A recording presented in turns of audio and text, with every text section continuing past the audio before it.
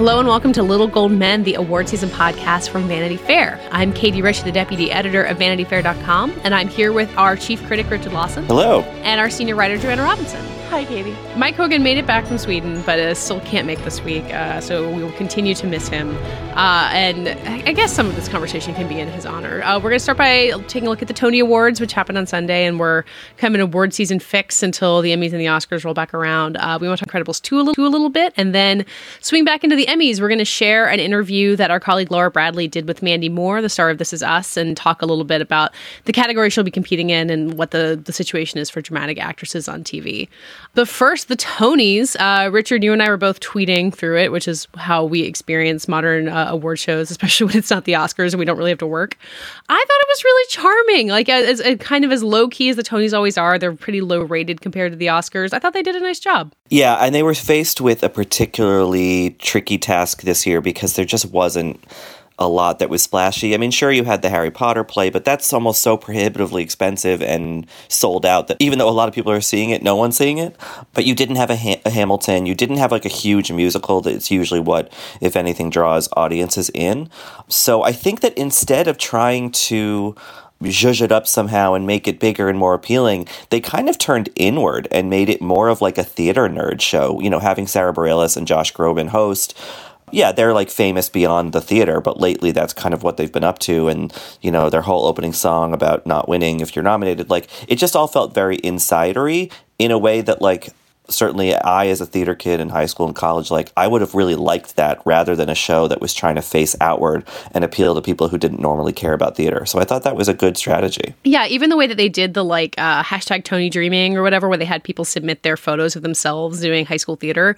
It just felt very celebratory of kind of the specific subset of people who make up Broadway, but then also, you know, probably millions of people around the country who want to be just like them. And it's not, you know, Super Bowl sized numbers, but it seems like they kind of accepted that the Tonys is never going to be that. And they just made it a fun show for the people who already are invested, which seems smart to me. Well, it's the kind of thing where, you know, it's something we talk about in our industry, like about like, you know, shifts in readership and all this stuff and trying to get more like, yes, the audiences are going to be smaller, but if they're niche and impassioned, like maybe that's worth more. And you saw it reflected in the advertisements, like during the broadcast, like, you know, live probably award shows are really the only time I see ads, but like they were very pointed. There was a Mamma Mia 2 preview. There was an ad for something, like Las Vegas that was involving a lesbian wedding, because you got to figure a lot of LGBT people are watching the Tonys, you know, so like, okay, yes, that didn't reach, you know, 32 million people, but like maybe the 10 or so million people it did reach, if it was even that, you know, they were more receptive to it. So I think that there probably is a wisdom in kind of doubling down on the kind of theatery insideriness of it all. Yeah. I think about people like my mom who kind of annually watches the Tonys and figures out what she wants to buy tickets for the next time she's coming to New York. That's the audience they're looking for. There's also so many people who are going to go to Broadway who aren't going to watch the Tonys, who are going to show up in New York and be like, there's tickets to Carousel. I'll see that. So it's like the business model. I mean, the Oscars work in a similar way where like there's the people who watch the Oscars and then there's people who go see Avengers Infinity War, and those aren't going to be the same audience, and it's okay if it's not the same audience. Right. You know, and I used to work in theater in ticketing in New York years ago, and there is definitely a bump from shows that win. And so I think a show like The Band's Visit, which won pretty much everything nominated for, I think, that will definitely see it. That's great news for that show. But at the same time, I feel like the person who's like, oh, I should go see that now was probably already going to see it at some point, you know? This has just now put some urgency on it. It was that kind of year. I could see probably in years past, like when you know, they performed Wicked in like 2005 or whatever it was, 2004 maybe. Maybe some, you know, not regular theater goer would be like, oh, that seems interesting. I want a ticket to that. But like this very much felt like a show that was highlighting things for people who were probably already a little bit in the know, but maybe needed that extra bump. Although I will say, I think it had the opposite effect for me on the Frozen musical, speaking of Wicked, where it's not that like it was bad or the singing was bad. It's just like, it just looked so cheesy and like a mimic of the movie. Like, unlike the SpongeBob number that they performed where it was this tap dancing squid with 4 legs, it was kind of spectacular. So yeah, the Frozen musical did not come across as well for me. Yeah, something about it seemed very tinny, and I believe my tweet was, "This is some Vegas shit." Because it just and not felt, lesbian wedding Vegas shit. No, not like cool lesbian wedding, but like it felt really cheesy and old. You know, like it just felt very big and brassy and sort of like not reading what musical theater is doing right now. It's still a big hit, so what does it really matter? But like, I think I saw some people on Twitter grumbling about it. They were like, "Why is this even here?" Like, yes, it's nominated, but like Disney does not need this. Like, it doesn't need the promo. Couldn't we give this to a show that's like struggling? And I kind of agreed. I mean, obviously, it's convention to have every nominated show perform, but still. I mean, for me, I think like the stagecraft highlight, and this is not something that really anyone can or should be able to repeat, but it was when the Parkland Kids showed up and sang "Seasons of Love," which is a song that was written before they were born. Oh and my like God. the fact that you didn't watch the Tonys, Joanna, but you watched that clip, I assume. So I watched some clips the next morning. I watched the opening number with Sarah and Josh, and I watched Seasons of Love. I just asked some people like what they thought I should watch. And yeah, the Parkland number was so powerful. And I imagine even more powerful. I don't know how hyped or announced it was as the show went on. Like, you know, they often do that. They're like, "Stay tuned, Cynthia Erivo is gonna blow your socks off after the commercial break." So I don't know if they did the same for the Parkland Kids, but if it was all sort of at all not expected, then I think it really would have hit me even harder. That sort of thing is counterbalanced with then like whatever it was that Bruce Springsteen was allowed to do on that stage. Do you know what I mean? Which felt like a really, much love to the boss, but like felt like a real wrong note in exactly what you're talking about. This sort of like clubby, this one's for the theater kids sort of, show that they were putting on. You mean Uncle Bruce's Storytime Hour? Yeah, Uncle Bruce's Storytime Hour. What was that about? I went and took a shower at that point, and I came back and I was like, he's still on, huh? I think it was 13 minutes. I think that's how long it was. But also, did you guys know that like there are like rough and tumble towns in New Jersey? Because that was news to me. I was like shocked. I was like, wait, how are they living? They're getting coffee? I mean, it was just like, it was like a window into it. Do some of them work in steel or no? I think they might. I don't know. Wow. Or on the docks? Bruce Springsteen's career has been so long, you'd think he would have been able to bring this up in the past. So is there anything that we would like want the Oscars to take out? Like, Oscars is the award show that we obviously love the most. Like, for me, it just like the insularity of it and the clubbiness is something I feel like the Oscars could imitate instead of, having a bunch of people crash a screening of A Wrinkle in Time.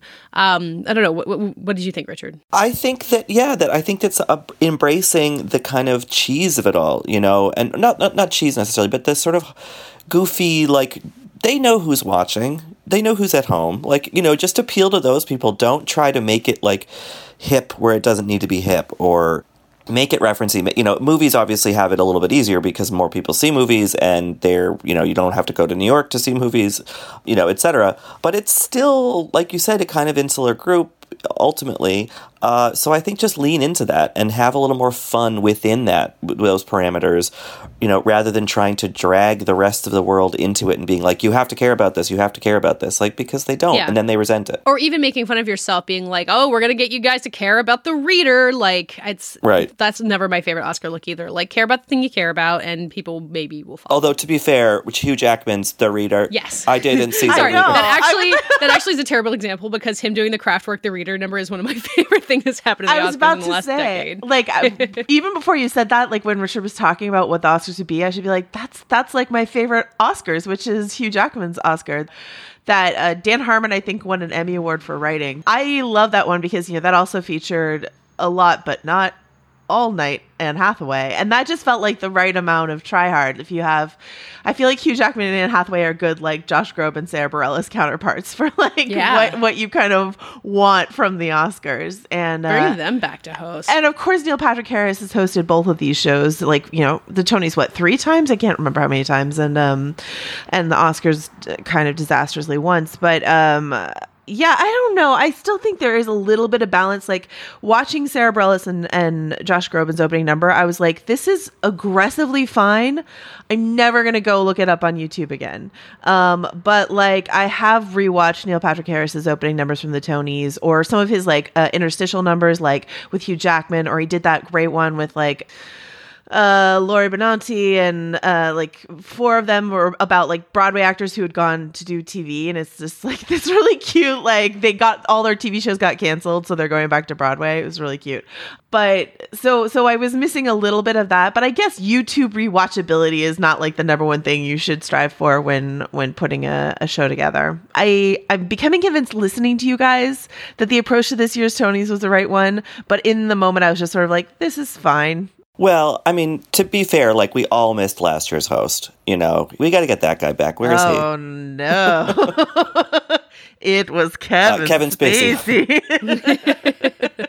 Whoops. But you know, there's and you you know, Katie, you mentioned like the photos of theater kids. One of my favorite. I mean, my love for him is deeply unpopular, but I really like James Corden. And James Corden's opening Tony Award number had like a smaller version of himself, like dreaming of being in the theater. So like, I feel like I've felt that from them before, but with like a little bit more showmanship.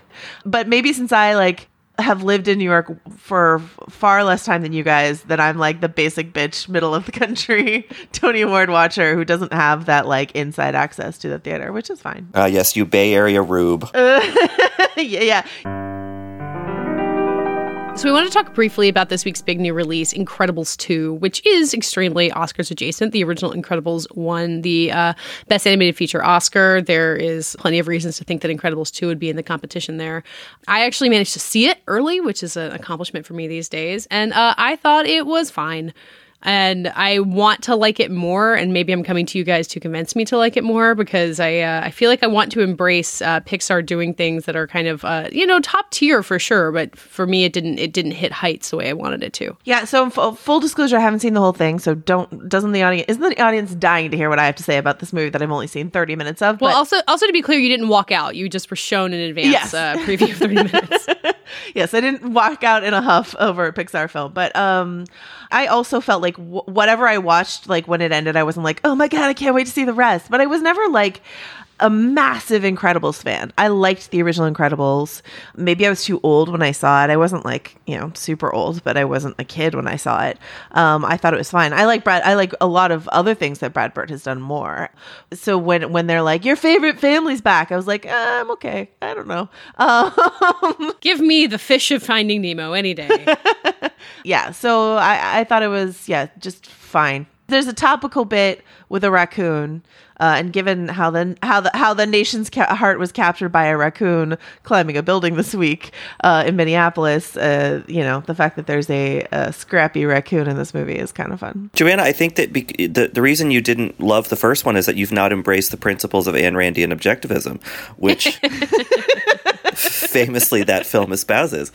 I appreciated that The Incredibles 2 did not go into that sort of like, ethical egoism of the first movie, but again, I agree with you, Joanna, that like I'm not like that big on the first one. I'm not that big on Pixar movies, to be honest, and that's a personal bias. It does not reflect their quality at all. But I had fun at this, and I think that raccoon sequence in particular, I was like laughing out loud in a way that I don't normally at movies. Yeah, when they've got Jack the baby who is developing his powers, and there's this really excellent physical comedy within that, and there's a lot of good physical comedy throughout. I mean, when you have people with powers who can do incredible things, they find ways to work the comedy in it.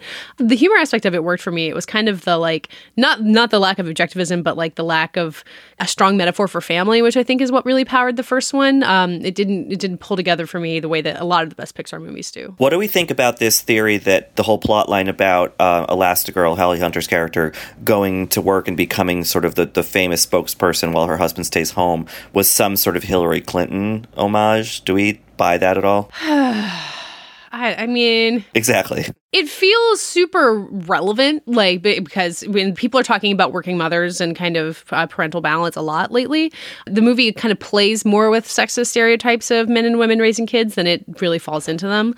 But I also didn't feel like it did enough with the working mom storyline, even though seeing her like get on her motorcycle and get back into business is really satisfying, especially as a big fan of Holly Hunter, which I think we all are. I loved her scenes. I kind of heard this sort of Hillary Clinton thing after the fact, and I was like, oh, does it have to be? We really need our 2016 election metaphors either gone entirely or maybe not in our animated films. I will say, like in a niche sort of observation, not that niche, but I was really happy to hear Sarah Vowell's voice again, because I feel like, when the original movie came out, she was like, you heard her all the time on NPR and like audiobooks and Daily Show and stuff like that. And she's kind of become less prolific. And so I was just like, oh, here's Sarah Vowell again. And I just wanted to follow Violet basically around the whole movie. Yeah. So. Yeah, Violet's definitely my favorite. Joanna, you're writing a story about the short that comes before Incredibles 2. And I think it is fascinating to all of us in different ways. Can you tell us about Bao? Bao. I've been trying not to talk about it too much, because I think even talking about how kind of remarkable it is ruins the experience that I had when I saw it, where I was like, what the fuck am I watching? How is this a Pixar short? And when it was introduced to me, I saw it over the Pixar campus a couple weeks ago. And when it was introduced to me, the person introducing it was like, we have tried something kind of different. And like, I feel like the last time they tried something different was I Lava You, or whatever that terrible like Hawaiian I think it was just called Lava. That everyone hated. And I was like, oh no. Then I was like engrossed and horrified and then heartbroken and all of these things. And I don't know, it's tremendous. The style is lovely and different, and then also thematically, and I feel like the depths it's willing to go to. It's like, it's like the kind of the beginning of Up in a little short with dumplings. So yeah, that's how I would put it. I liked it. First, I like anything that's an homage to the ancient Greek myth of Cronus devouring his children so they don't overtake that. Most Pixar movies are deep down. Right. But, something about Pixar movies, whether they're short form or long form, something that irks me sometimes is this kind of naked plea for that particular kind of emotion, like that sort of wistful, sad, sweet sort of combination that, like, they do really well, but at this point feels almost like prepackaged in a way. So I kind of went into Bao and as I go into most Pixar things, a little bit like wary of being like manipulated like that. But by the end of that little short, I was like a teary mess. So it works. All of my skepticism, or at least my guard, is kind of eroded because they're really good at it. I don't think, and I think it's because it goes one step beyond teary wistfulness to like a darkness, a Goya painting, you know what I mean? And you're like, I didn't know I was going to get a Goya painting when I saw this. So like, so even the most skeptical, I'm not going to be suckered in by this Pixar viewer might find themselves a little like banged up by that short, but in a good way. I don't know. I thought it was kind of cool. What did you think, Katie? As the only mom on this podcast. Oh yeah, well that's the only thing that makes my opinions valid these days. No, come on. As a mom. No. Yes, this is my dishwashing so bad. No, I like the way that you're reading, because definitely when the as it gets to the darker points of it, I was like, what in God's name is Pixar trying to do? But also there's a reason that there are many historical depictions of people kind of attacking or devouring their children, is because that's kind of a powerful impulse of like a creature who literally lived inside you and then is out in the world and driving you crazy. And then the dumpling is just really cute. He's such a cute little dumpling head stuffed with turkey sometimes, or beef maybe. I don't know, maybe pork. It looked delicious. I was very hungry when I saw Incredibles 2, and that short did not help at all. So you're like, oh, I get it. I would do that too. I really wish the concession stand had dumplings. So in a little bit, we're going to share the conversation that Laura Bradley had with Mandy Moore, who is the star of This Is Us, and I think, according to a lot of prognosticators, a pretty strong contender for an Emmy nomination for her role on the show. But she's got some really fascinating competition, so we wanted to just take a look at the drama actress category. So there's an obvious heavy hitter here in that Elizabeth Moss is nominated again for The Handmaid's Tale. She won last year. The Handmaid's Tale won last year. I think it's still a cultural force compared to the way it was last year. Maybe not quite as much. Do we feel like this is still kind of her category to lose, even with all the talent in there? No, I think Elizabeth Moss is going to win. I mean, like... Really? Like, she's at the top of every Gold Derby thing. That show just still has its kind of relevancy, I don't know. I just feel like the TV Academy is still very high on that show. I feel like people are not talking about that show this season at all. I don't know if I've just like fallen out of the loop of where people used to talk about The Handmaid's Tale, but I feel like people aren't talking about season 2.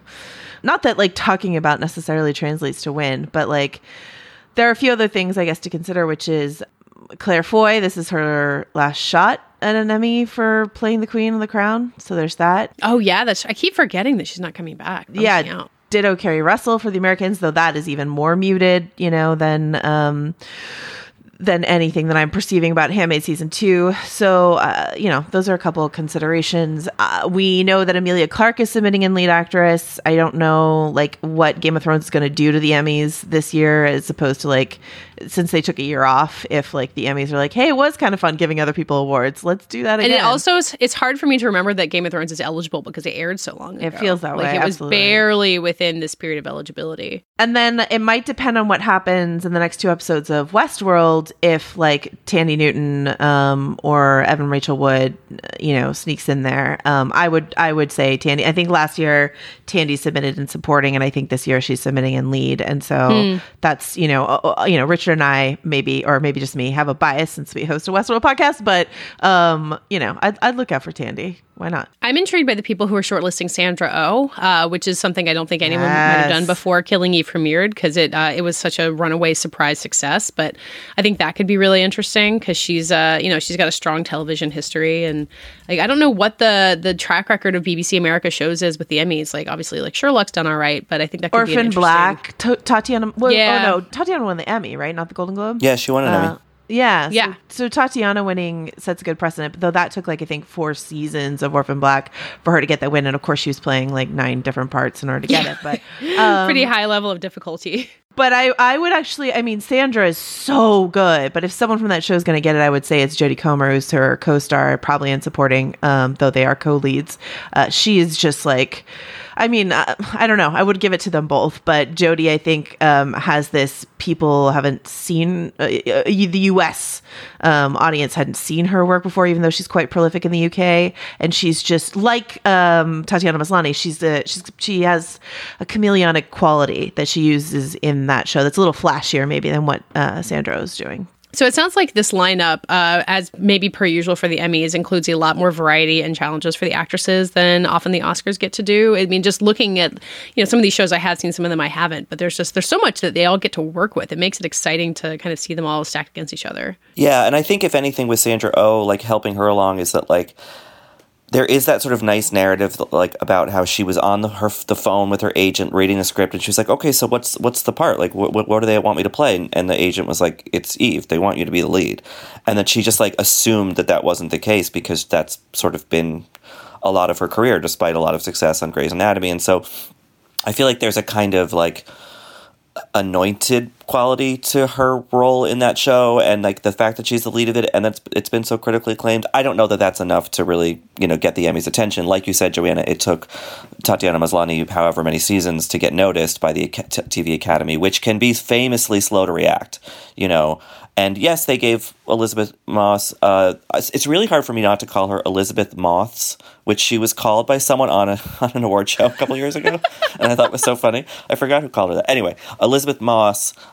Yes, they gave it to her for the first season of Handmaids, but I feel like, given how slow that cruise ship is to turn at the Emmys, I think they'll just give it to her again. But to go back to Mandy Moore for a second as we get ready to share the interview. This season, she did have kind of they had the post Super Bowl episode with the aforementioned Crockpot Richard, and she's got kind of the best Emmy clip you could ask for, where she learns that her husband has died in the hospital unexpectedly, and she's really terrific in it. And I think that if This Is Us is a show that's on everyone's radar, if you're going and submitting your Emmy clip, that's a strong ace to have up your sleeve. Yeah, and with Sterling winning, it's clear that the Television Academy is paying a lot of attention to This Is Us. I am not a regular This Is Us watcher. I love Mandy Moore on the show, and I've loved her for years, and we are huge, in this house, we respect Mandy Moore. I think we've talked about this on the podcast before. And so, I certainly think she's going to get nominated. It would be really fun to see her win. And, she's got, I'm usually really skeptical about old age makeup, but, it works actually kind of well on the show, against all odds. Yeah, it does. It always does surprisingly well. Yeah. I love Mandy. I can't wait to hear what she and Laura talk about. Well, that seems like a good segue to go hear what Mandy and Laura talked about. Let's listen to that interview. I'm here with Mandy Moore. Hi, Mandy. Thanks so much for being here today. Hello. Thanks for having me. So I'm so excited to talk a little bit about This Is Us and your career, which has been in so many places over the years. Sure, to say the least, yes. So I think one of the most fascinating things about your evolution over the years is just that you've done so much: music, acting, and then sometimes a mixture of the two. I'm wondering what it's like to sort of look at where you've been and to think about where you're still going now. I started in this business at 15 and I'm 34 now, so about to celebrate 20 years of being in this crazy industry. I feel incredibly lucky because I think I started out in the business at a time where it wasn't entirely unheard of, but it wasn't typical to sort of make the crossover as a musician or as a pop star, I guess, as how I first started out into like the world of acting and being taken seriously and having some semblance of credibility and longevity. And so in that regard, I feel really, really lucky. I had aspirations to do everything. I wanted to be Bette Midler. I wanted to do Broadway and TV and movies and make records and go on tour and have a family and like just sort of try it all. So I definitely have a ton of gratitude that I'm still kicking today. And where did you feel you were career-wise when you first read the script for This Is Us? And I'm just wondering, what did you connect with about Rebecca? What made her seem so appealing? I was at sort of this weird lull and low point, I think. I had done 4 pilot seasons that had not come to fruition. And so I had a tremendous amount of self-doubt and I blamed myself. I was like, well, I've worked with all of these remarkable people on each of these respective projects. So I must be the ingredient that isn't working in all of these situations. I need to like pack it up and go home and try my hand at something else. So I was definitely like, yeah, just in this real low point of trying to reevaluate what I was doing and where I was going and if I even wanted to continue acting, I guess. And I had just signed with a new agent, and I remember collectively we all sort of had this major discussion of like, all right, so we're not going to throw our name in the hat for traditional pilot season moving forward. Let's concentrate on, the other platforms that cast year round, whether it's like Amazon or Netflix or whatever. And then 2.5 weeks later, I get this script for the Untitled Dan Fogelman project at NBC. And I was like, what? This was the exact kind of thing we just mentioned that like I wasn't going to get my heart set on because I just don't know if I could face that kind of rejection anymore. I was like, I love Dan. I knew Dan a little bit because he had written the movie Tangled, the animated Disney film that I had done, but I didn't know him well. And this was like 5 years before that I had worked with him and had met him. But I read the script and, of course, completely fell in love with the project as a whole and the ending and the limitless possibilities that ending sort of provided for the show moving forward. And it's funny because on the page in that first pilot episode, like Rebecca is not a huge part of the story. She's 8 months pregnant with triplets, and you can tell that there's this beautiful marriage between her and Jack, and they really love each other, and they're so excited about becoming parents, and then the tragedy of losing a child in childbirth. So I had no indication from that initial script where the show was going to go and ultimately who this matriarch really was. So I was excited and wanted to be a part of it regardless, but I just didn't know. So I was unaware until in the midst of shooting the pilot with Milo. It was like a 20-day shoot or something, and my work was the first 2 days of work. And Dan came down excitedly to set, like he still does, and was like gabbing our ear off about, then I have this idea about like, this is how the show's going to be, and sort of started talking about how we're going to pick up in episode 2, and it will be several years down the road, and the kids will sort of, be children at that point. And I was like, Dan, no, stop. Like, I don't want to know anymore because I can't have my heart broken again. Like, I can't have my heart set on the show moving forward. And then nobody ever gets to see the show doesn't see the light of day. So again, yeah, I was just completely unaware of who this role would sort of, what it would materialize to be. Yeah, but the potential was there and you saw it. It was. Yeah.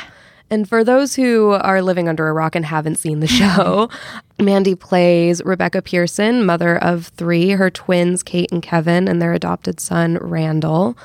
And one of the things that's really struck me as the show continues is that especially in season 2, I feel like Rebecca, both as a woman, as a mother, is fleshed out in a way that I felt she hadn't quite gotten her due in season 1. Some people are really mean to her sometimes. Really mean. They are. They were very mean, and it was upsetting because she didn't deserve it. And I feel like season 2 really addressed that in a way that I hadn't seen, and I really appreciated that.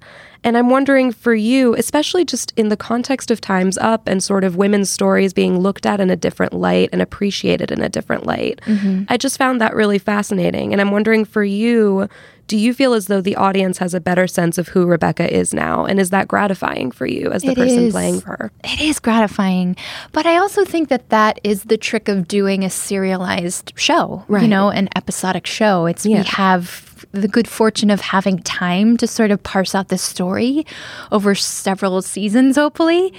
So I agree with you. I feel like Rebecca was unfairly criticized and judged in the first season, and she definitely made some unpopular choices, and I would deviate from her in certain respects on some of the things that she chose to do, but also I am not a mother. I don't know what that's like. I have a tremendous amount of sympathy for her, but I also believe it was unfair and odd to me that, like, I remember there's a certain point in the first season where, you know, this story sort of unfolds and is told out of sync and out of order and out of time in a way. So you're flashing forward and flashing back, and then you're in present day. And in this particular part of the story, my character is in her mid-40s. Her kids are almost 18. They're getting ready to be, you know, off to college and out of the house. And my character had a music career or loved to sing before she got married and became a mother.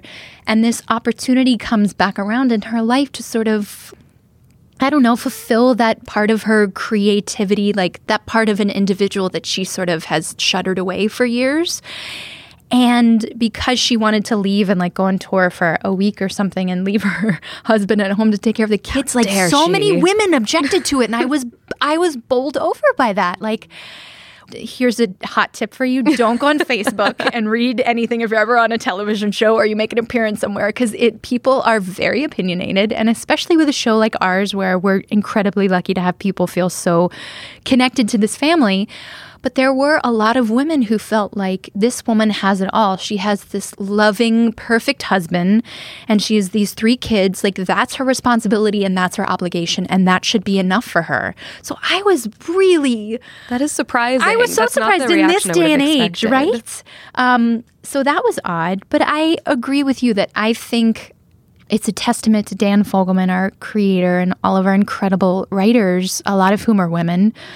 This is a very female-centric show and female-led show in many ways. And I feel like because of that, and because Dan clearly loves women and has a lot of adulation and respect for women, that's reflected in the writing and how women are portrayed in our show. And that makes me all the more proud to be a part of it, because they're not one-dimensional. They're not the wallflower. They're not just the cardboard cutout of a wife or a girlfriend or sister or daughter. Like, these are people who are fallible and make mistakes and are human and flawed. And I think that's something to root for and celebrate. And it's also way more recognizable for us, you know? It is interesting. I mean, it's at the end of the day, it's a show about a very human family, you know, both very caring but very fallible. And it is interesting, especially with the female characters. They all bring, each of them has a very unique perspective and approach to everything, which is always so fun to watch. Yeah.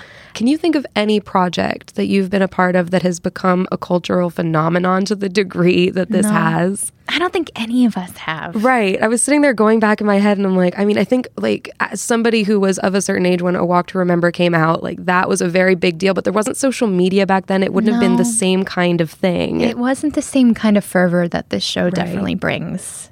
It's crazy. It's so humbling for all of us too, because like you were alluding to, it's like it doesn't always line up. Like, you have plenty of jobs that you're proud of. You're proud of the work, or you're proud of whatever it ends up being, or the way it's received in the world. But so much is out of your control.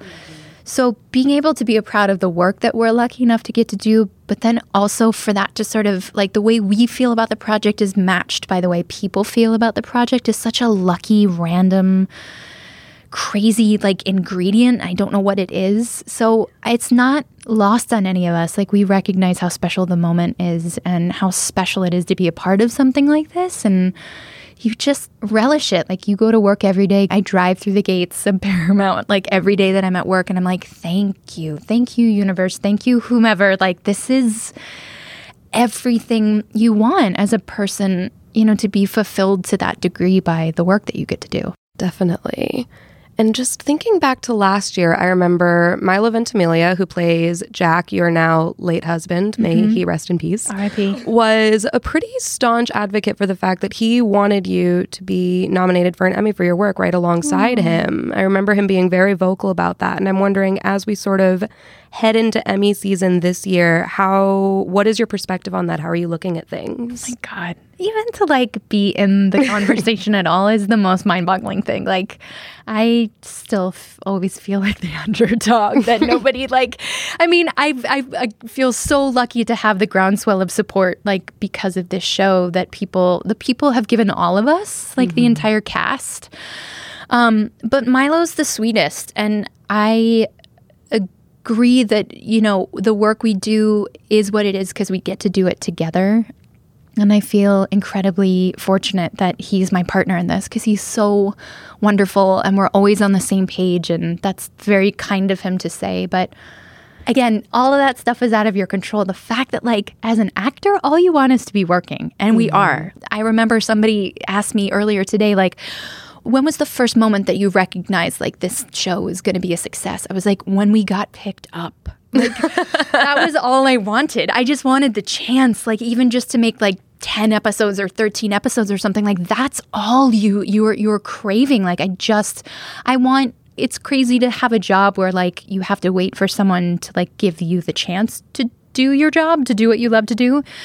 So anything beyond, like, just getting to work, being a working actor is truly the cherry on the sundae. And anyone that tells you otherwise is lying. Like, all that stuff is cool, but it's so out of your control. Like, if you just have the opportunity to do the work, like, that's everything. That makes sense. Yeah. And the fact that, like, someone today was like, so you're starting season 3 soon. I'm like, season 3? My head is exploding and would have exploded if someone had told me that like 2 years ago. Don't worry, you're going to be on a TV show and you'll be rolling into at least 3 seasons of it. Like, that's insane. I have to admit, though, as somebody who does not cry easily, even with this show, watching your monologue work this past season, I'm rooting for you. Aw, thanks, lady. That's sweet of you. You don't cry easily? I don't know. Interesting. And you like the show. I do. It's a very strange combination. Maybe it's just a defined thing where I like to watch and be like, yes, I'm still not crying. I made it through. I made it. It's like a badge of honor. It is. Every time I get through it, I'm like, I've done my job. I love it. Except you get me, though. Aw, thanks. I'm sorry. No, on a completely different note, I was recently rewatching Grey's Anatomy for reasons that do not matter.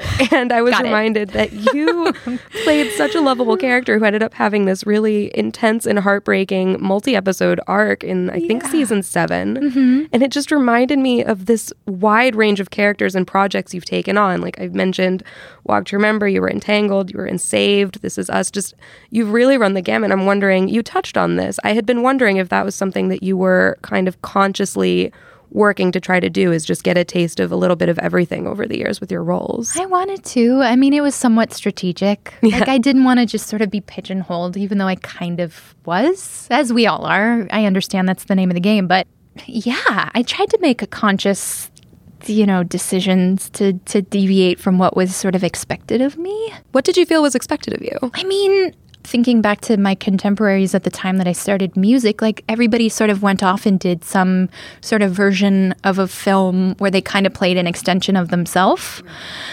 And I didn't want to do that. I also probably didn't even know who I was at that point, so that helped. You were young when you got started. I was young. I was 15.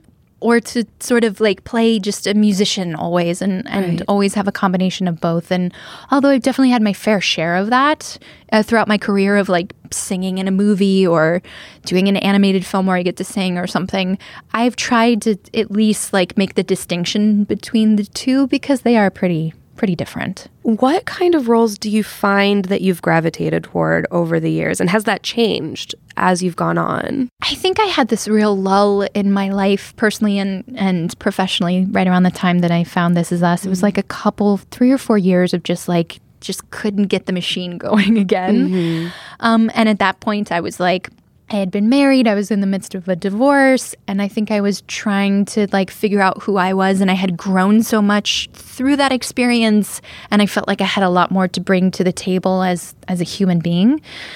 And that's why it was just perfectly timed and coincided with This Is Us. I would not have been ready for an opportunity like that to play a wife and a mother until I was. Right. I mean, that was completely new territory for me. So up until that point, it was like, oh, I can maybe play like a newlywed, or maybe I can play, the girl who's sort of trying to figure out her life, because that mirrored what I was going through. But I wanted more of a challenge than would be presented to me. I was never really thought of in line with like what I was craving at the time in life. Like I remember going in for things and it was like, you're not dark enough to play the prostitute, or you're not, it's like people just sort of saw me through one lens. And again, I can understand that, but I love that just with the benefit of time and patience, and now having the opportunity to like be a part of a show where I do play this 22-year-old to like 68-year-old. And that kind of has opened the door, hopefully opened people's eyes like, okay, she can do more than maybe what I gave her credit for. Yeah. Yeah. I mean, hopefully. I hope there's more. Yeah. Not saying like I won't get in there. I'll do the work and audition and do whatever I can. But I hope that at least people don't just see me as sort of the young, rom-com sort of girl anymore. Well, the wig and the glasses ought to really help. Just show them all the clips of me as older Rebecca. See, she can do it. Look at this. Look at her. So, other than This Is Us, have you found that any of the roles you've done have been particularly formative or kind of pivotal for you as you've gone along? I mean, starting probably with A Walk to Remember. And then maybe with the film Saved, because I feel like that was the first time that I sort of subverted like direction that I don't think people were expecting. Like, oh, you're playing against type and in this sort of like crass indie movie. And then after that, I don't know. I mean, maybe a little bit I played myself on Entourage. Like I've always tried to sort of like jump around and do different things, but I don't know. And another thing I was wondering is just as somebody who, like you said, you've been into this industry for a fair amount of time, coming up on 20 years. Yeah. Across these different sectors, music, film, television, I'm wondering, what's it been like to see women being empowered this way with Time's Up and with Me Too just throughout Hollywood? Has that been encouraging? I'm wondering for you. It's an incredible example that's being set for not only women that are working now across the country in a variety of fields, but I think it just sets the template for the new normal moving forward for any young woman who's up and coming in any industry. And I, for one, like applaud it and support it and stand up for it. And it just like the sense of camaraderie that I think women in general are feeling these days, like out in the world, it's contagious. It's infectious. And I wish that we felt more. I wish it didn't take this long to get to this point, It's been really interesting, especially I think some of the most fascinating stories to me are stories about women whose work it was being appreciated and they were already being treated well, but they're even so feeling empowered just to ask for things that they wouldn't necessarily have asked. I'm wondering, do you feel that at all? Like, do you feel personally empowered going forward into new projects to ask for things that you might not have before? Absolutely. I feel empowered to want to make my voice heard. And I remember even just like the little things of a lot of our cast members want to direct on the show. And that's just sort of, some of them have directed before. And I remember thinking like, I want to do that too. Like, I don't know if it's something that I'll necessarily want to make a career of, but like they're all trying, like I want to try too. Just those things that like, I don't know if it's a product of this movement now or if it's a combination of that combined with like just having done this for a minute and really understanding like all sides of the business to a degree that I hadn't necessarily before the show. But it all kind of is lining up for everybody where you're like, yeah, it's our moment now and we're seizing on it and there's no going back from here. Right. And that feels really empowering. It is. It's encouraging to see. It's so encouraging.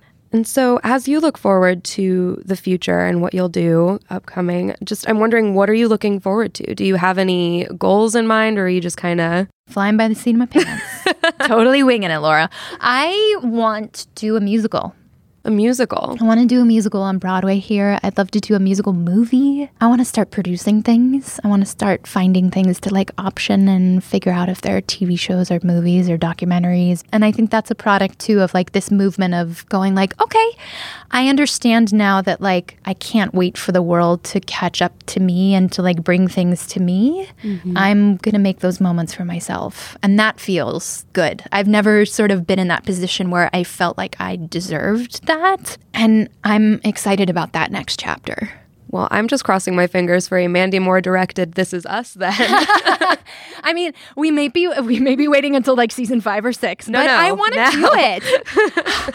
I feel like the time is fast approaching. Maybe next season for all of us, you'll just see a bunch of cast member directed episodes. That would be lovely. But I feel like we all know each other really well. We know these characters, we know these stories. Like, who better to take the helm than one of us? It would be interesting too, just to see how it sort of shifts the lens on the ensemble and just the context of everything. It would just be fascinating. It would be fascinating. I wonder if you have somebody step in and direct yourself. Because I don't think I'd be very good at that. I'd be like, I need one more. No, you know what? I messed up again. Can I have one more take for? I feel like I would talking to no one. I would very much be that person of just giving myself 20 takes. Exactly. So I feel like I would be remiss if I let this conversation go without at least one slow cooker joke. Oh, gosh. Were you a slow cooker owner? Did you have one? I am a slow cooker owner. And we all have been simultaneously and subsequently gifted slow I was cookers. wondering. Yeah, that's exactly what I was going to ask you is just, do you have a pile of slow cookers at your door I now? definitely have more than one. You can make multiple dips for parties. I can. I can make like a chili in one and then make some sort of brisket situation. I mean, yeah, the hot possibilities are endless. In your hypothetical, you directed This Is Us. You can bring a bunch of slow cookers to set and just, you can all have a feast. Maybe at some point she'll be over it. One day. Thank you so much again for your time. Thank you for having me. That does it for this week's Little Gold Men. Thanks as always for listening. Find us on Apple Podcasts. Leave us a rating. Leave us a review. Tell your friends. You can find us all at vanityfair.com. We're all on Twitter at Little Gold Men and on our own. I'm at Katie Richard, Rylaws, and Joanna. Jarethis. This episode was edited and produced by Danielle Roth. And this week's award for the best description of the Trump summit with Kim Jong-un in Singapore goes to Richard Lawson. this is some Vegas shit.